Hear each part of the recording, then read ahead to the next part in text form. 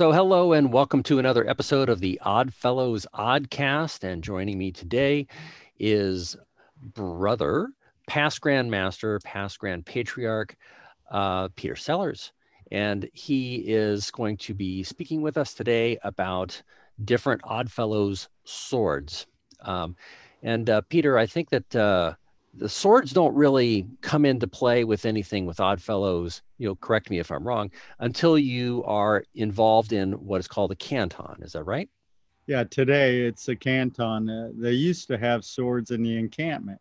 Uh-huh. And then we established a canton, I believe, in the 1870s. I have the exact date here. But we established a canton through what was in our Sovereign Grand Lodge in the 1870s. And the swords were exclusively used by the canton since that. Now, I remember you telling me something about how it is that 1870, when the cantons were started, and by the way, cantons are an extension of like the encampment. Is that right? So, At that time, it was more of an extension. Yeah, mhm. now you don't have to necessarily belong to the encampment Mhm. to join the Patriarchs Militant. As of a few years ago, the Sovereign Grand Lodge allowed a member to go directly from a lodge to a Patriarchs Militant.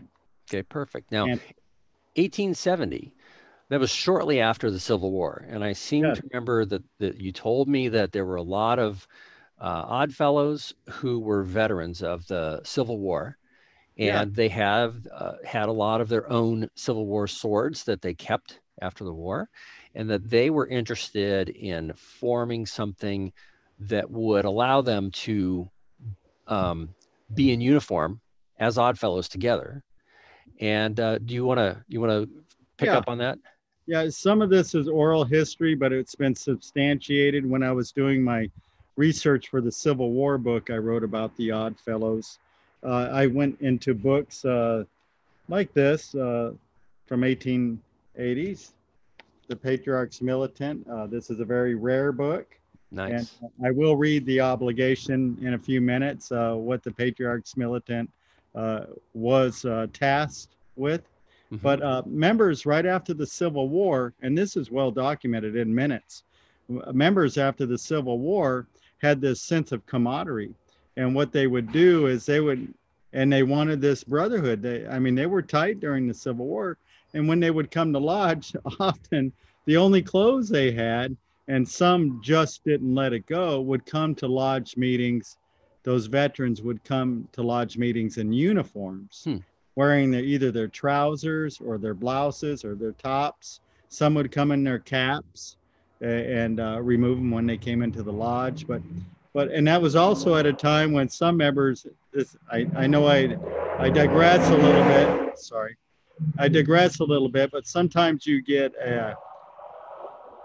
members who came there who have lost their right arm, Hmm. and they couldn't do the sign with their right arm, and that was a big thing back then. They had to have the Grand Lodge of the United States, which is now the Sovereign Grand Lodge, Hmm. approve these guys coming in who could give the signs with their left hands Hmm. and their left arms. That was a big deal. Like the members coming to lodge in their uniforms. Hmm. Uh, and some would actually carry other remnants from the war. Some would carry canteens. Some actually brought their swords, and they would get together, and it was felt a group should be started. And they made it allowable in the encampments where these guys could come in uniform. Hmm. And that's how it kicked off. Now, It kicked off in the encampment first. And so many wanted this. It was such a demand. mhm. By 1870, you had Sovereign Grand Lodge approve to have the uniform, but they said it would be done in the Patriarchs Militant. Hmm. Now, I got a question for you about this, and I don't know if this is just fanciful thinking or not, but it kind of makes me wonder if these guys were really interested in showing up in lodge in their uniform. whether or not it may have had something to do with the fact that that was the nicest outfit that they had. Because I remember seeing a lot of pictures of Oddfellows from, way back when photography started. And these guys were, very well dressed. And I remember seeing pictures of, Oddfellows as long as like, 50, 60, 70 years ago. And it's very common to have guys in jackets and ties and tuxedos. So, I would imagine that because Oddfellows was much less casual, much more, less casual than it is today, far more formal, that maybe uniforms were like their best outfit. I don't know. Is that maybe? Not necessarily. Okay. Remember, I'm working on a book now, The Gold Rush, Mm. the Oddfellows during the Gold Rush. You can also see old pictures of guys coming in in work clothes, Mm-hmm. taking these group photos, and probably the best clothes they had. Hmm. And the uniform could either be seen as something not the best clothing because some of it was Mm-hmm. worn out, or you could see it as, if they're in full dress, as being something very nice. You're correct, but Odd Fellowship covered the spectrum of members. We were called the poor man's Masons Mm-hmm. at one time, and where we admitted more members across the board. Members came here to California to mine for gold, for example.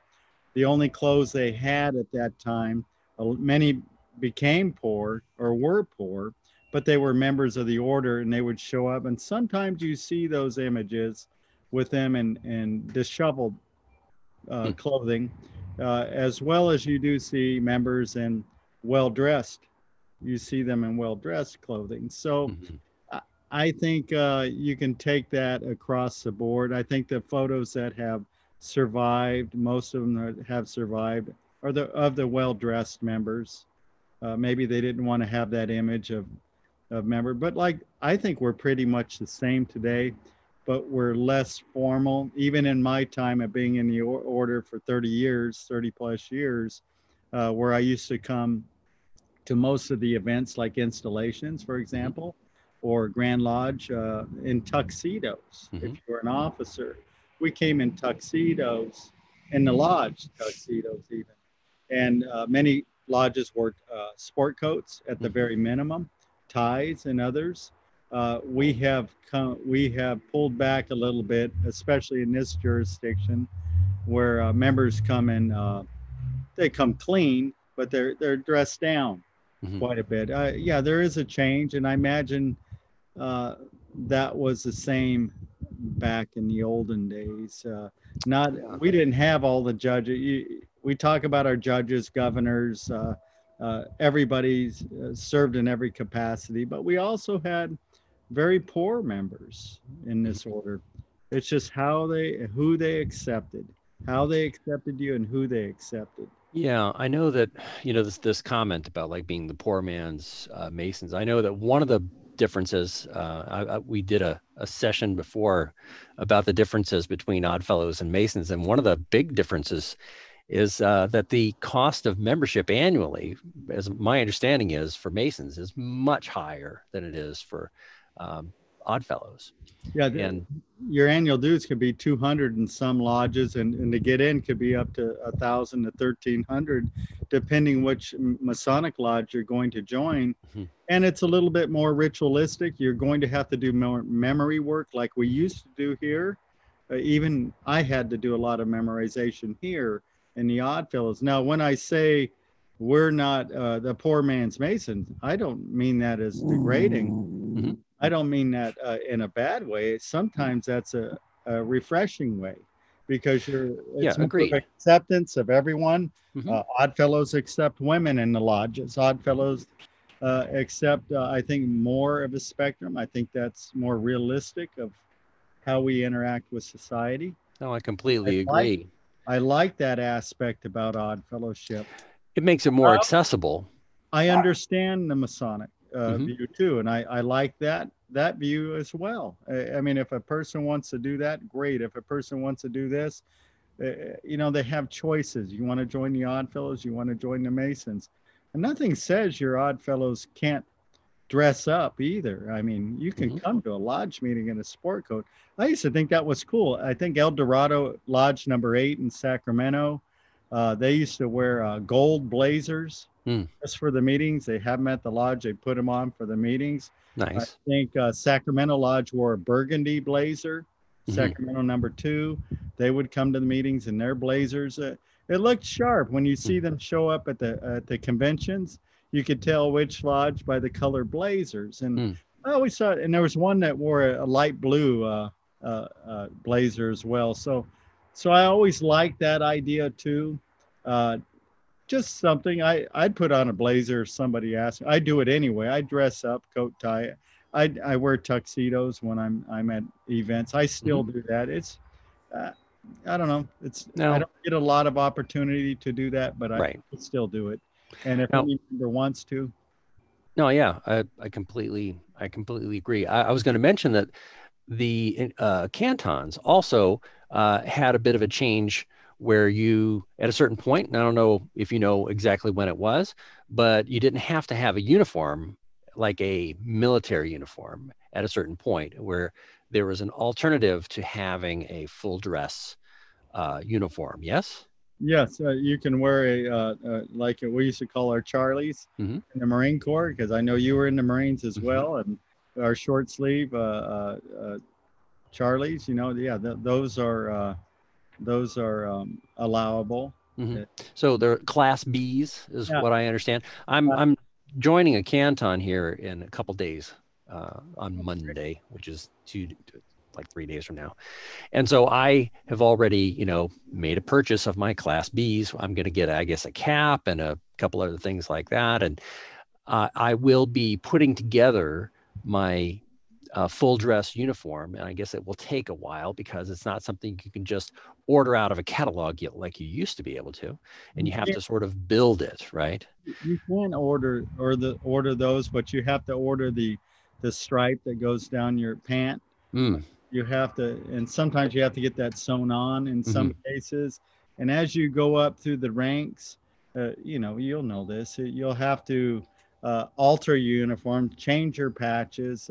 As you know, Bonnie, my wife, she served at the General Military Council on the national level for General Ken Laswell, who was Ken Laswell was the commanding general 2 years ago for that level for the General Military Council. So what are the ranks then for the canton? The canton, well, you have various seats in the canton. The ranks could be, they used to have, like I said, remember we were talking about encampments? They used to have like sergeant majors, and they used to have like an enlisted rank structure as well. And I actually have those uniforms in our museum. We don't have those anymore, obviously. But there's several offices, several positions in the canton. And you could start anywhere like from ensign to lieutenant, and on your way up to captain, and then past captain. But it also within the canton, I learned something the other day too, what they used to call the chaplain. I took a picture working on this Civil War book again. They used to have brigade chaplains. So they, even on the brigade level, as you know, we're broken down in regiments and brigades, and that's what this book covers, by the way. Nice. In California, I know I'm going off again, but to answer your question, there are several positions within a canton. Now each patch identifies you. You could be the clerk, you could be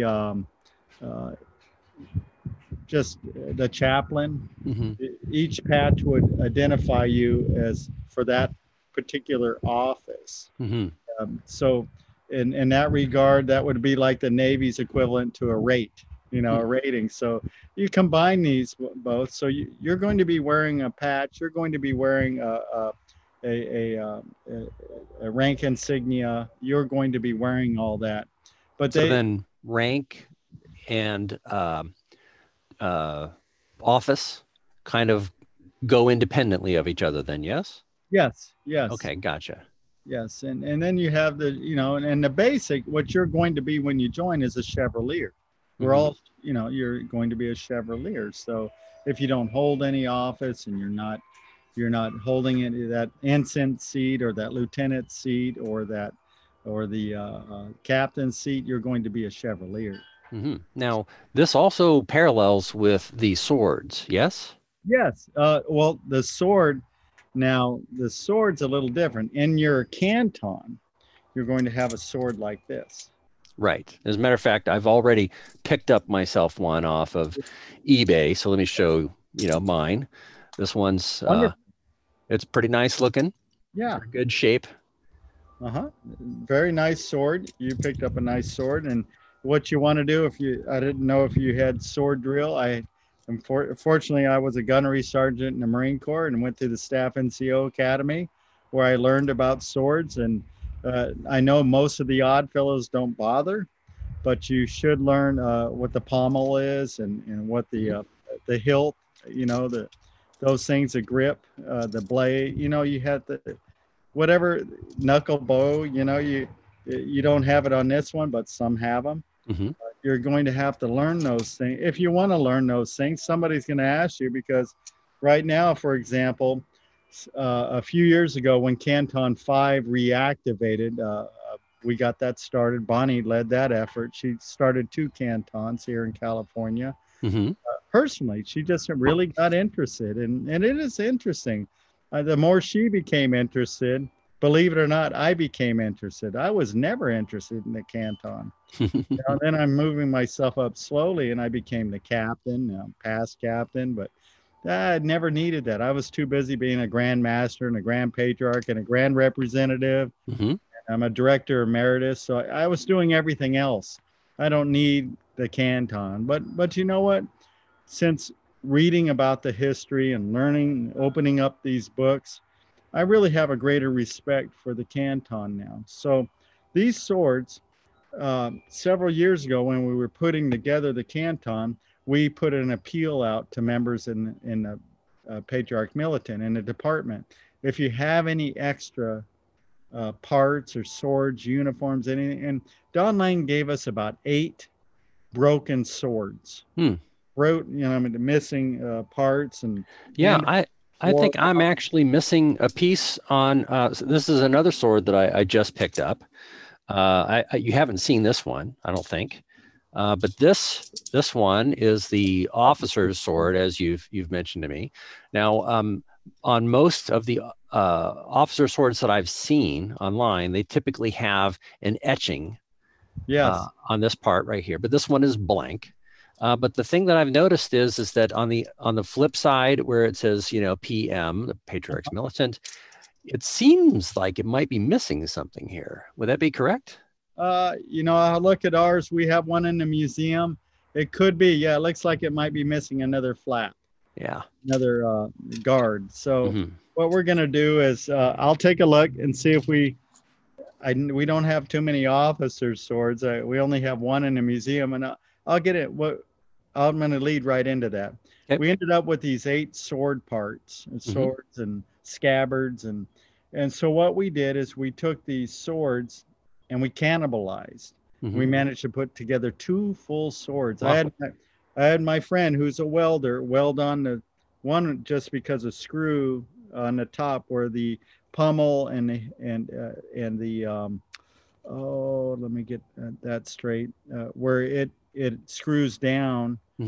We have a little crown at the top that sits on top of the pommel. Well, that part was missing, and the screw part was broken off. So my friend welded this the threaded part, and we were able to put it all together, and we ended up with 1 full sword. And the other one, we put together the entire sword as well. So we ended up with 2 full swords with scabbards out of those 8 parts. Very nice. So it's very important that cantons and members don't throw away, even if you just have a scabbard. It's very valuable to it. Even if you have this one little brass part or this ring, anything is valuable to. If you just have the sword, the blade, It's very important. Any part, as you can see on your sword, you Hmm. need. So we were able to put together two, and since that time we had about four donated. So we maintain these in our canton. We give those to our canton. So our canton is built up. Plus, we purchased two more. So I think we have like 8 or 9 that are kept in our building Hmm. for meetings. So if we Hmm. ever want to practice a sword drill, we have these available. You don't always in our when we have our meetings, we don't have our swords out. It depends what you want to use them for. It's good to practice sword drill. I wasn't a good instructor because I'm more like disciplined. I'm too disciplined. You hold it 4 inches from your. But that's Oh the way yeah. you should No, do. You I should remember that. learn you should learn the sword drill because when you reach the department level, I mean the General Military Council, if you Hmm. happen to attend one of those in another state, Bonnie, she participated and so did Deborah Laverne, I think, and Mel Astrahan, members from our jurisdiction, attended and competed. This was the first time a couple of years ago they have this. I have to ask Bonnie. I think she's here now, but I have to ask her what it's called. It's like a runoff, you Hmm. know. In fact, that off is used in it, where they have a sword competition, and you're given these beautiful badges, even for third place and second place.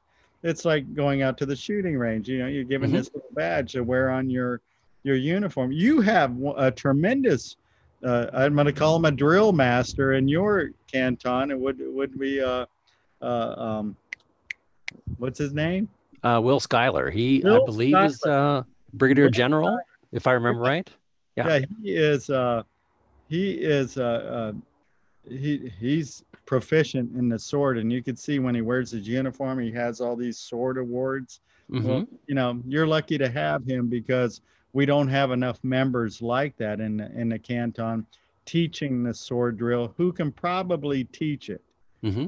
I mean, you can Well, know sword drill, but I you could have probably do that. I mean, yeah, a couple reasons why, I mean, I went to NCO school and learned how to drill with a sword. I was graded on that sort of thing, just like you were when you went to staff NCO school. And,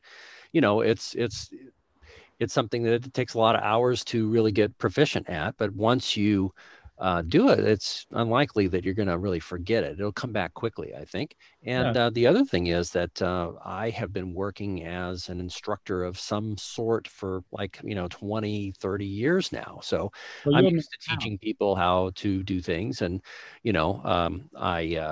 I just need to avoid the temptation, like you were talking about being a little too uh, Rigid. proficient with people about it, like uh, because people have different learning styles, and it doesn't always work to just try to teach people in one way. You have to kind of have an understanding of what will work to teach people. So there are a number of different ways of doing that. So I look forward to doing that, but I haven't joined my canton yet. I've got my swords, which is Well, exciting. great. You're getting ready, and that's very Mhm. important. People come up and they don't have uniforms yet. They're in their civilian clothes, and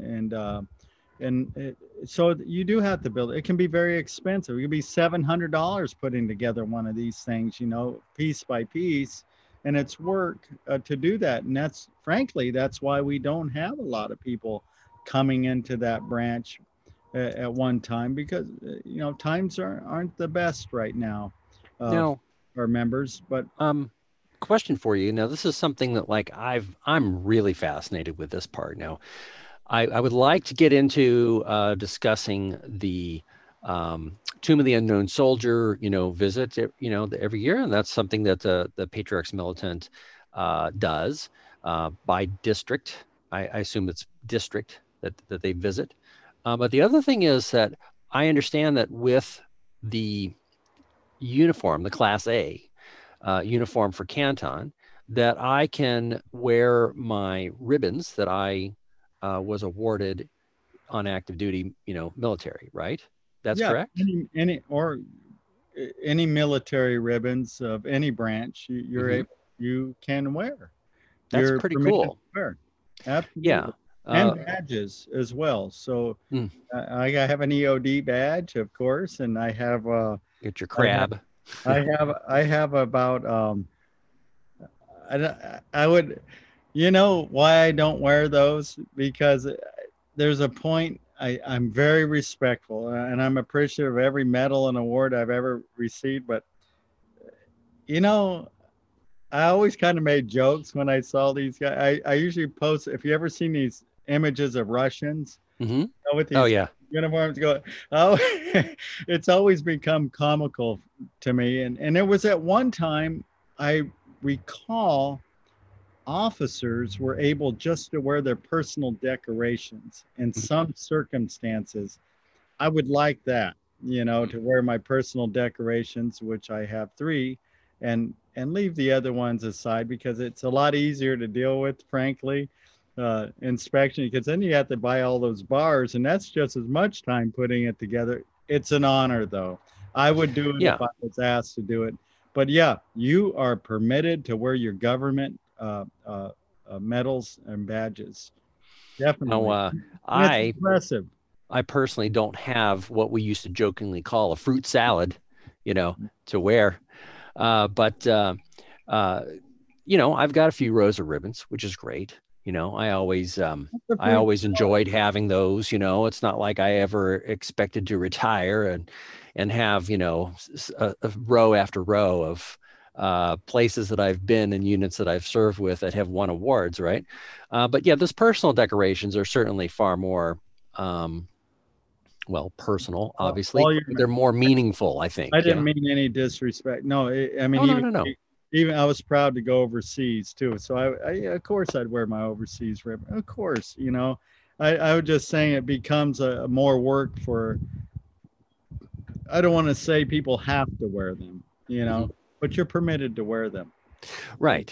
And, you were in for, I don't know how many years you were in the 20 years. Marines. 20. Yeah, I was going to say. I got an early out because I saved so much leave. I got about 19 and something, so I Oh, was well, that's nice. happy. But, I could certainly imagine that, being in the military for as many years as you were, that there has to be a certain point where it's like dealing with ribbons just becomes a chore, So, yeah, I don't know if you ever reach that point, but I could certainly understand it. It does because during inspections, I wore this ribbon. I don't mean, again, no disrespect to any officers or inspectors. hmm I wore this ribbon I had, and I had come from overseas and Desert Storm, and I came back with quite a few ribbons, and I was getting awarded like every month another hmm ribbon, you know. And I'm in an inspection with a very general inspection in one of the squadrons, and it had a supply major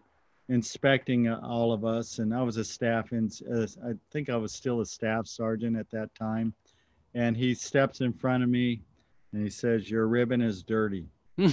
And I'm like, I just bought that. It's not dirty. You just don't know your ribbons. And hmm at that point, I realized that, and I would think I was 32 years old at that time, been in 14 years.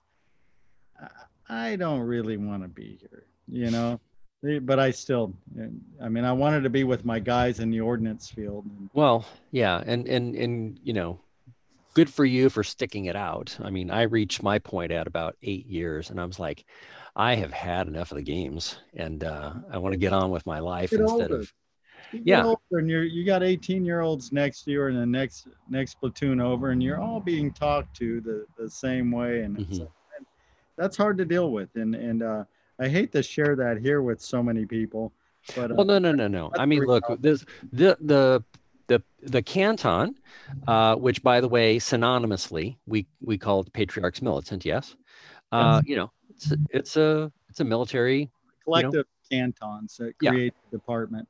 right. It's all military founded. It's that part of it is the same, and I would imagine that anybody who's been in Patriarchs Militant for a number of years, I'm sure that they enjoy it. I'm sure that there's probably a lot of really great things about it, but just like the military, I'm sure that there's times whenever it's like, oh gosh, we got to do this again, and it's like not, it's not.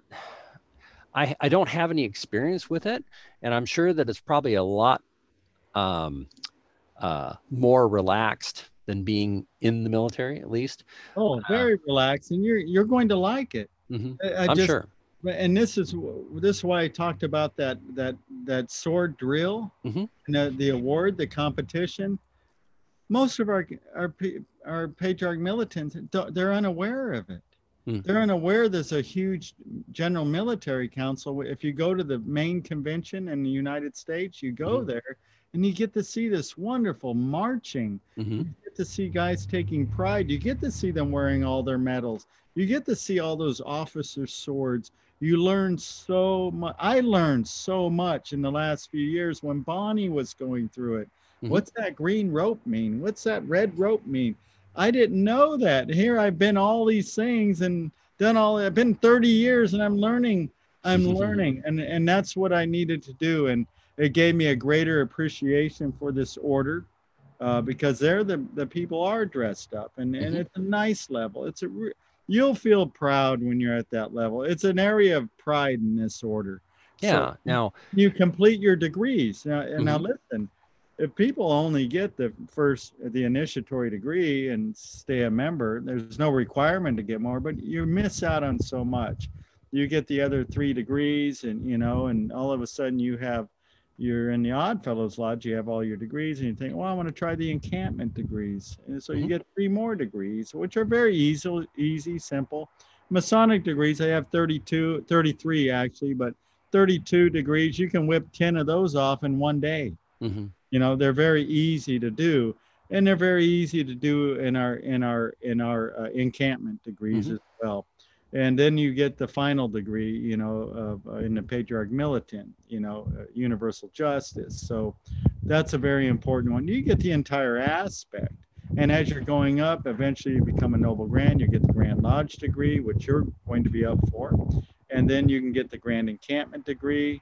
Only takes a few minutes. And then you keep moving up. And if you keep moving up, you can be active in the Sovereign Grand Lodge level. Mhm. And so it depends how far you want to go in this order. Right. And there's not a requirement. Like we're talking about sword drill and we're talking about, going all out with your uniform and all that. There's obviously a minimum level of participation. It's not like you're required to do all of these other things. So I think that it's great that it's like you can be a part of it and everything else after that is elective. So I think that's really a great aspect. Like, for example, going to the Tomb of the Unknown Soldier, which is something I alluded to earlier. So Uh, did you get to go to, Many times, many yeah? times. You want to talk about that a little bit? And then I know that this whole episode is really about swords, let me let but me let's go ahead. interrupt this one second Sure. while we're on swords. So Hmm. we want to keep a talk. Now we have this sword. We have the officer's sword that you have as well. Hmm. You have this one too. Yes. There's also swords we see online that more are straight, flat, not as decorative, but they say IOF on those Hmm. swords, Right. or they have FL and T, or sometimes you see the 3 links Hmm. on the handle, the grip, or Hmm. you see in various places. Those are from catalogs those are used in degrees. Hmm. So if a new person is coming in the order, they should know that sword is not used in the PM. Hmm. Okay, those are used in primarily the first, second degrees of Odd Fellowship. The soldiers wear those during the degrees. Hmm. Those are Odd Fellows swords, and but they're not PM swords. So We their only don't have function one here. is If I was in. at our museum, I'd show you one. Mhm. Uh, I don't have one of those swords with me.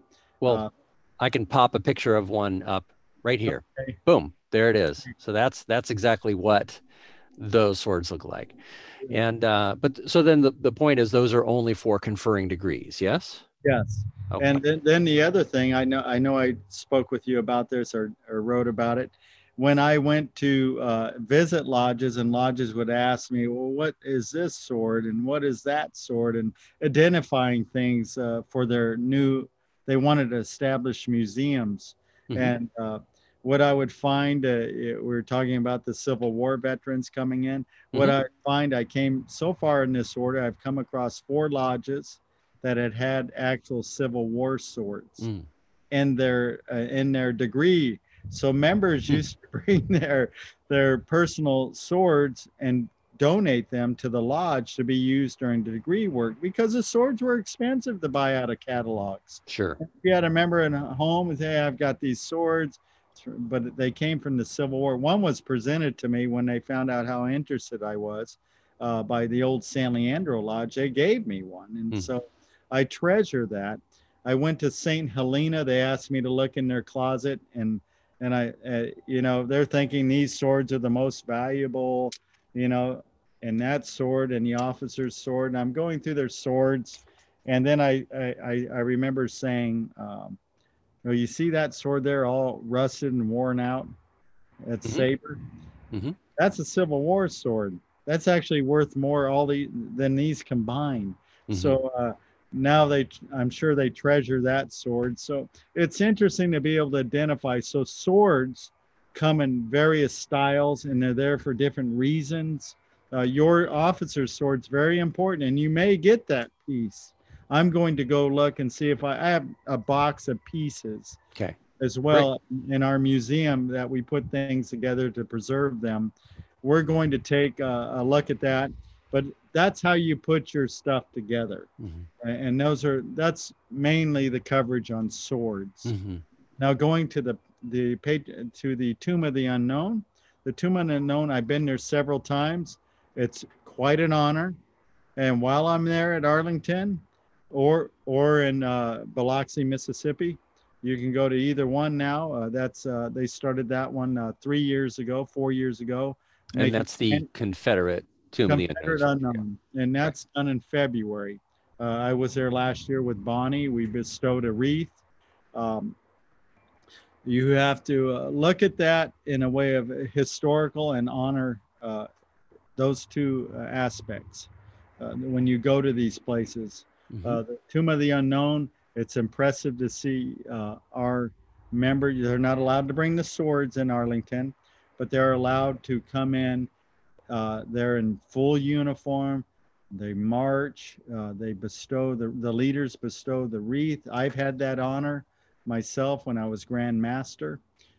It's a wonderful thing to do. Bonnie did it as well. She represented our department here in California when our department commander could not attend. So we were able to do that as husband and wife. I actually have a picture of that on my phone. Maybe I'll send that to you. But we bestowed the wreath there, and that was really an honor. Now you do it from below the tomb. You used to do it from the top, laying the wreath. Now you do it from below, because we lay so many as an order, one for each state that we represent. And so it is quite an honor. You get to watch the honor guard, the changing of the guard. I was also fortunate to have a friend who is I think he's like number 510 or 511. There's badges for each tomb guard. There's less of those than there are astronauts. They work very hard in their uniforms. It's probably the only place in the Army they work so hard on their uniforms. Coming from a Marine, as you know, that says a lot. Guys are squared away. They're sharp. They know every uniform trick there is. I mean, I used to know the tricks, and as you do, we wore garters, we use safety pins, we use pins, we use in our belts, I mean, everything. They know every trick. These guys are really good.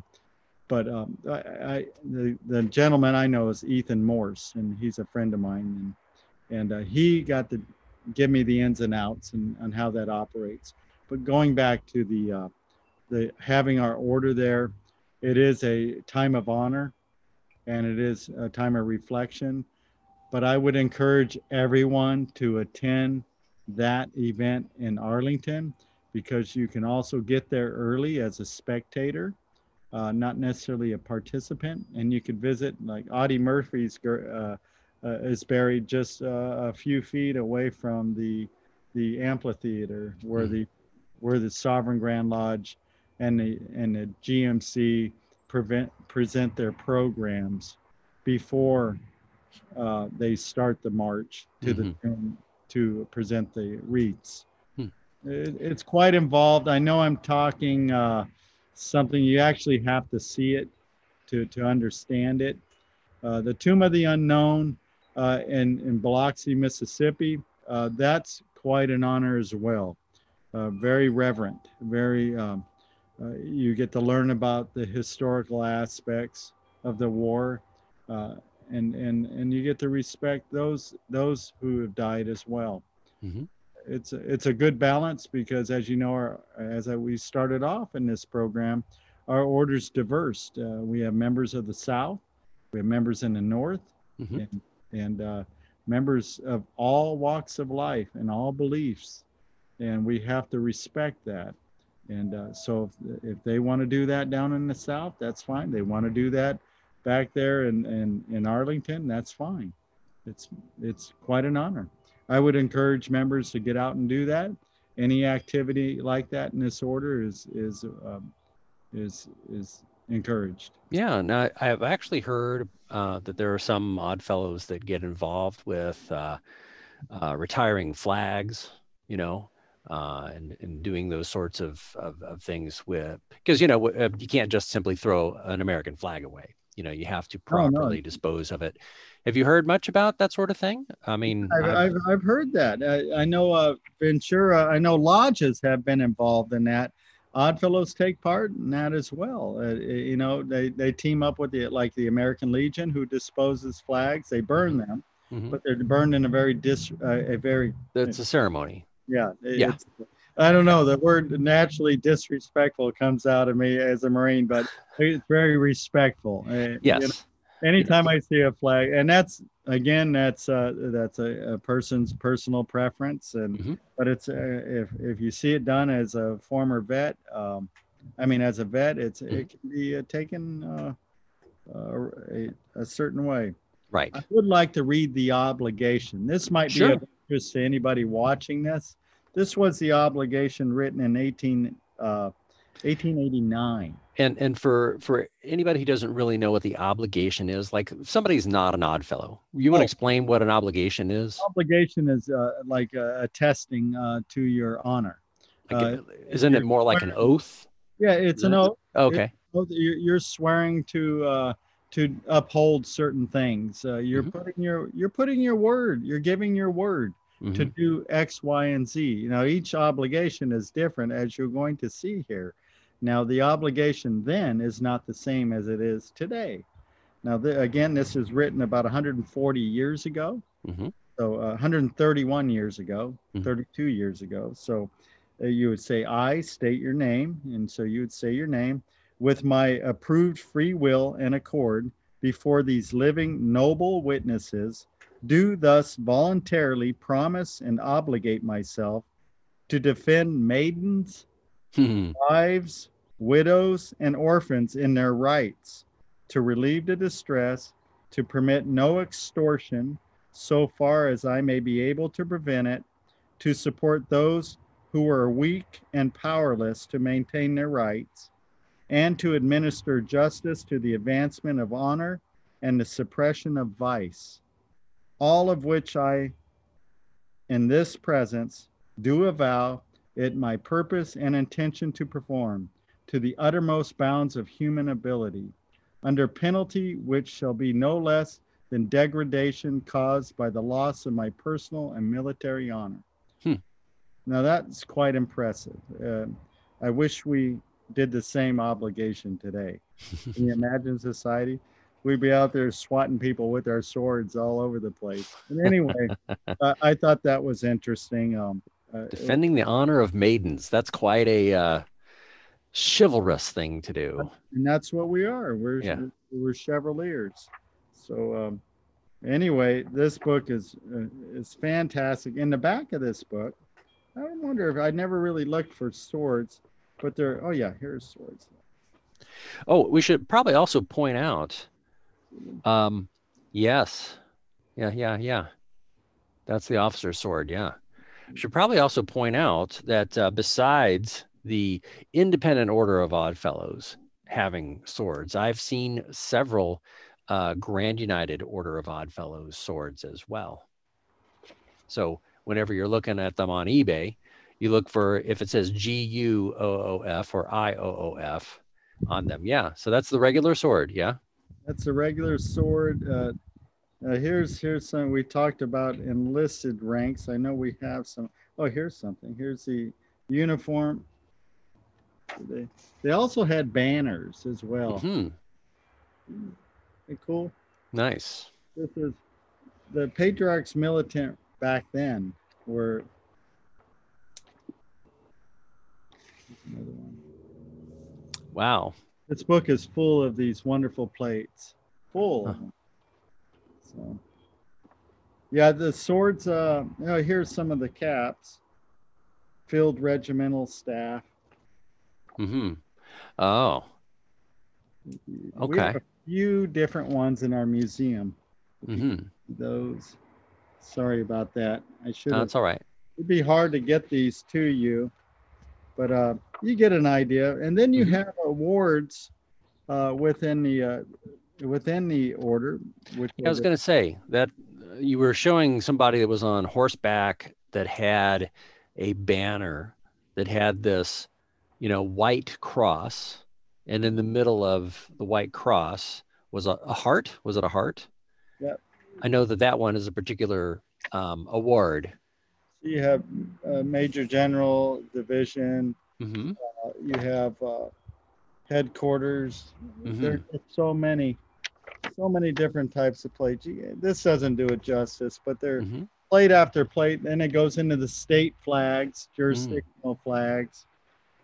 Like I said, here's Canton from Louisville, Kentucky. See, Louisville, Kentucky. Very nice. You'll see these banners. We still have a banner for California, but these banners were quite colorful, as the members were in their uniforms. Then they broke it down to how they march, how they drill. A little different in the service. This is the colors, the Patriarch Militant colors. This is what our flag would look like. Mm-hmm. Right here. Yeah. And I was going to say, they probably don't have much horseback mounted Patriarchs Militant anymore. Yet, but they did, at one time. It's evident they did because it was in this book. Mm-hmm. And that's what the benefit of being a historian and reading. I just really get into that, and I would recommend the book. And I've heard other members do it as well. Written by James Ridgely. I would recommend that book the best. But the history of Odd Fellowship. That's a pretty good book. It really talks about the beginning of Odd Fellowship and the creation of the encampments, the lodges, the degrees, how they were established, the breakaway from the Manchester Unity in the 1840s, and the reasons for that. It didn't have anything to do with blacks in the order. It had nothing to do with that. So it's just understanding the history of our order.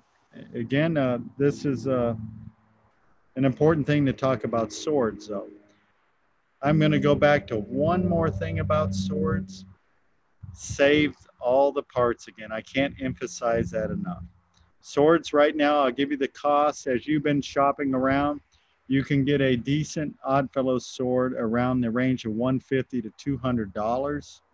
The regular PM sword. The officer's swords, you showed me one the other day. You don't get those too often. Those don't come up too often. And I know. I think that started at $299. $299, yeah. That is probably if you're getting it under 400, 500. I think that's probably the ballpark for getting a new. If you wanted to get the old kind with an ivory handle, if you're getting a used one with an ivory handle, that's the ballpark. Ivory's very expensive, original ivory. In fact, to have it made would be illegal. Right. Yeah. And just as an FYI, I typically shop hard on eBay. So my regular Patriarchs Militant store that I actually got it for $66. Then you got a steal. You got a great steal, because that goes in range around 150. Mm-hmm. But you can find them for, like I said, cheaper. Look around. But if you ever see a group of sword parts, for $100 you get 8 sword parts, and scabbards, and sometimes you ask your canton or members, hey, can we put together and get all this stuff? And then you're still appealing to people and to get other things and other parts.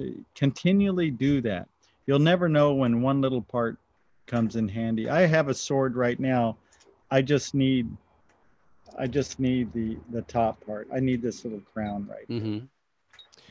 Yeah. Here, taking it off. It's so easy to take these apart and to clean them. We need this part right here. Gotcha. You need this little crown here. You could need, and it all sits on this little screw I was talking about. My friend welded one day. These get welded on, so these can be repaired. And each part breaks down, and this is how you clean it. Anyway. Well, I want to begin wrapping things up with this conversation. I'm really glad that you have taken the time to do this. Now, you did tell me that there is a particular story about a sword. Would you like to relay that story before we wrap things up? It just dealt with the Civil War sword. We had one in our museum, and I was showing a gentleman, a member, a Noble Grand of California Lodge Number 1 here in San Francisco that started in 1849. He wanted to create a museum and start knowing about the things they had in their closet. A large closet full of Oddfellows memorabilia and items, and he wanted to learn more. And it turned out he was giving me a lesson on swords, and he was a sword expert, and he's the one who turned me on to Civil War swords. You see that sword right there?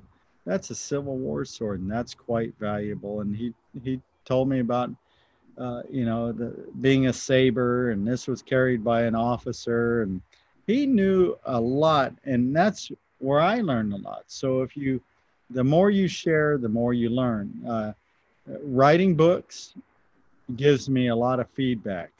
So what I learn in books and doing the research, I get about 10% back in feedback where I'm filling in the holes. So I get a great understanding of this order. That's what he was doing for me.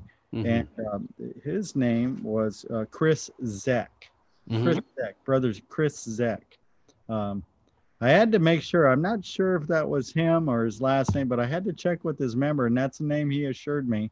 But I remember his name being Chris, and so whatever, that guy gave me a lesson on swords, and I was able to learn and be open-minded when you do this stuff. And not to you, but I know you're open-minded. I am, definitely. If somebody has something to tell you, don't take it as they're trying to better you. Take that knowledge and build upon it. And it's very useful when you're trying to learn history, you're trying to learn everything. When people tell me what to do, not about things, I listen. And I thank them, because I learned something more. And learn about these swords, because you don't want to end up buying a Knights of Pythias sword, thinking you could use it in the Oddfellows. You might be able to use it to practice drill, but you want to know what sword you're going to get, and ask somebody else, ask one of us, and hopefully this will help you. Again, this is the main sword you want to get if you're going to join a canton. Right. Sword. And that's, I think this is like a leather part that is wrapped in plastic too. Plastic, yeah? Yeah, this is plastic here. Oh, I was going to say mine's leather. This is not going to fall apart or rot. But if you get leather, use a little leather oil or mink oil. Right. Take care of your sword. Constantly clean it. Bonnie cleans hers. And I need to polish mine Usually quite you a get bit. old ones with names on them. They're used. They used to engrave the names. The Yeah. blades are beautiful. They have all our symbols. Hmm. And these, the parts again. Brother Mel Astrahan showed me something. Some swords uh, have a little tiny cameo, and I never seen that at the base of the scabbard on the what they call the drag, the Now, tip. is that on the officer sword or the? You know, it's on a few swords. I guess it depended. It depended on which company or catalog you had purchased your sword I have from. an acorn on mine.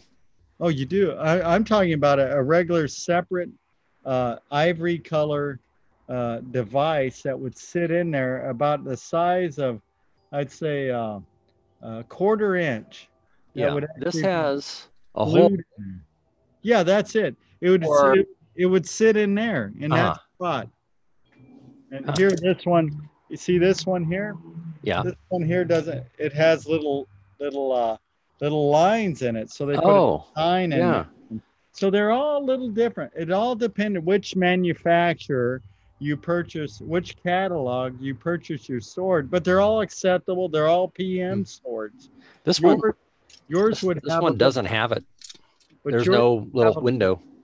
yours would in that window would have a little cameo, little ivory cameo that you could set in there.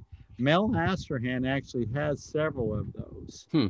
So if you're able to, I know you know Brother Mel, if you're Hmm. able to contact him and hey, say Pete Sellers told me about a cameo, it's not too common to Hmm. see that, and it's probably not common knowledge. And but you pick up things like that.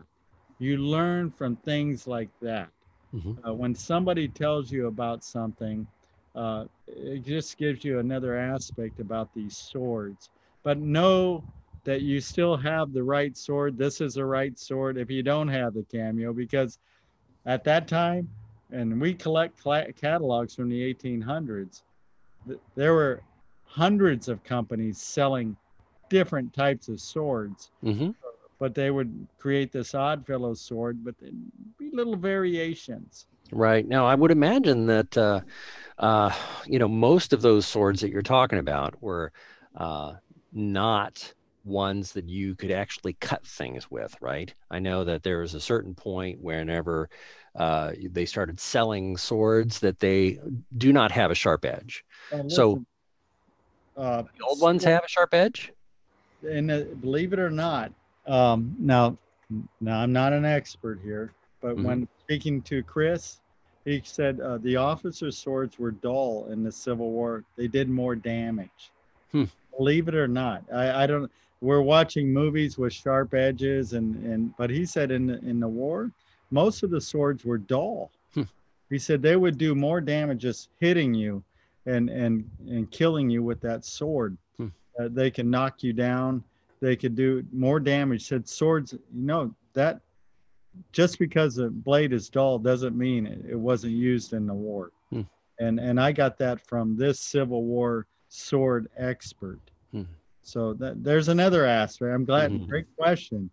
Great question. See, I learned something, and I can actually attribute it to somebody who told me. And if a sword expert tells me that, and then I'm going to believe them. So I'm sure other people have validated that as well. All right. Well, listen, Peter, I don't know if there's anything you want to say in closing before I invite everybody to hit the subscribe button. But you want to go ahead and say something to wrap up? I just want to say thank you for allowing me to share some of the knowledge that I have locked up in here and bring out books that I have from my library. And I just really enjoy talking about history, and it just renews it and solidifies it for me. I learned from this discussion as well. Hmm. Well, thank you. And I always appreciate having you on because you've got such a depth of knowledge. It's always really great, hearing your stories that you learn from your research, that people wouldn't otherwise, know those because they're kind of locked away in those books of all those, you know, uh, old minutes of different, Grand Lodges and Sovereign Grand Lodge and all that sort of stuff in the history book. So, you're a font of knowledge for sure. Thank you. So thank you for taking the time to be on It's a this pleasure. podcast with me. And again, just a reminder, if you're watching this and you really like this podcast, please subscribe and share it with your friends. So thank you, Peter, and thank you, everybody. We'll see you next time. Thank you. Thank you, Joseph. Thank you.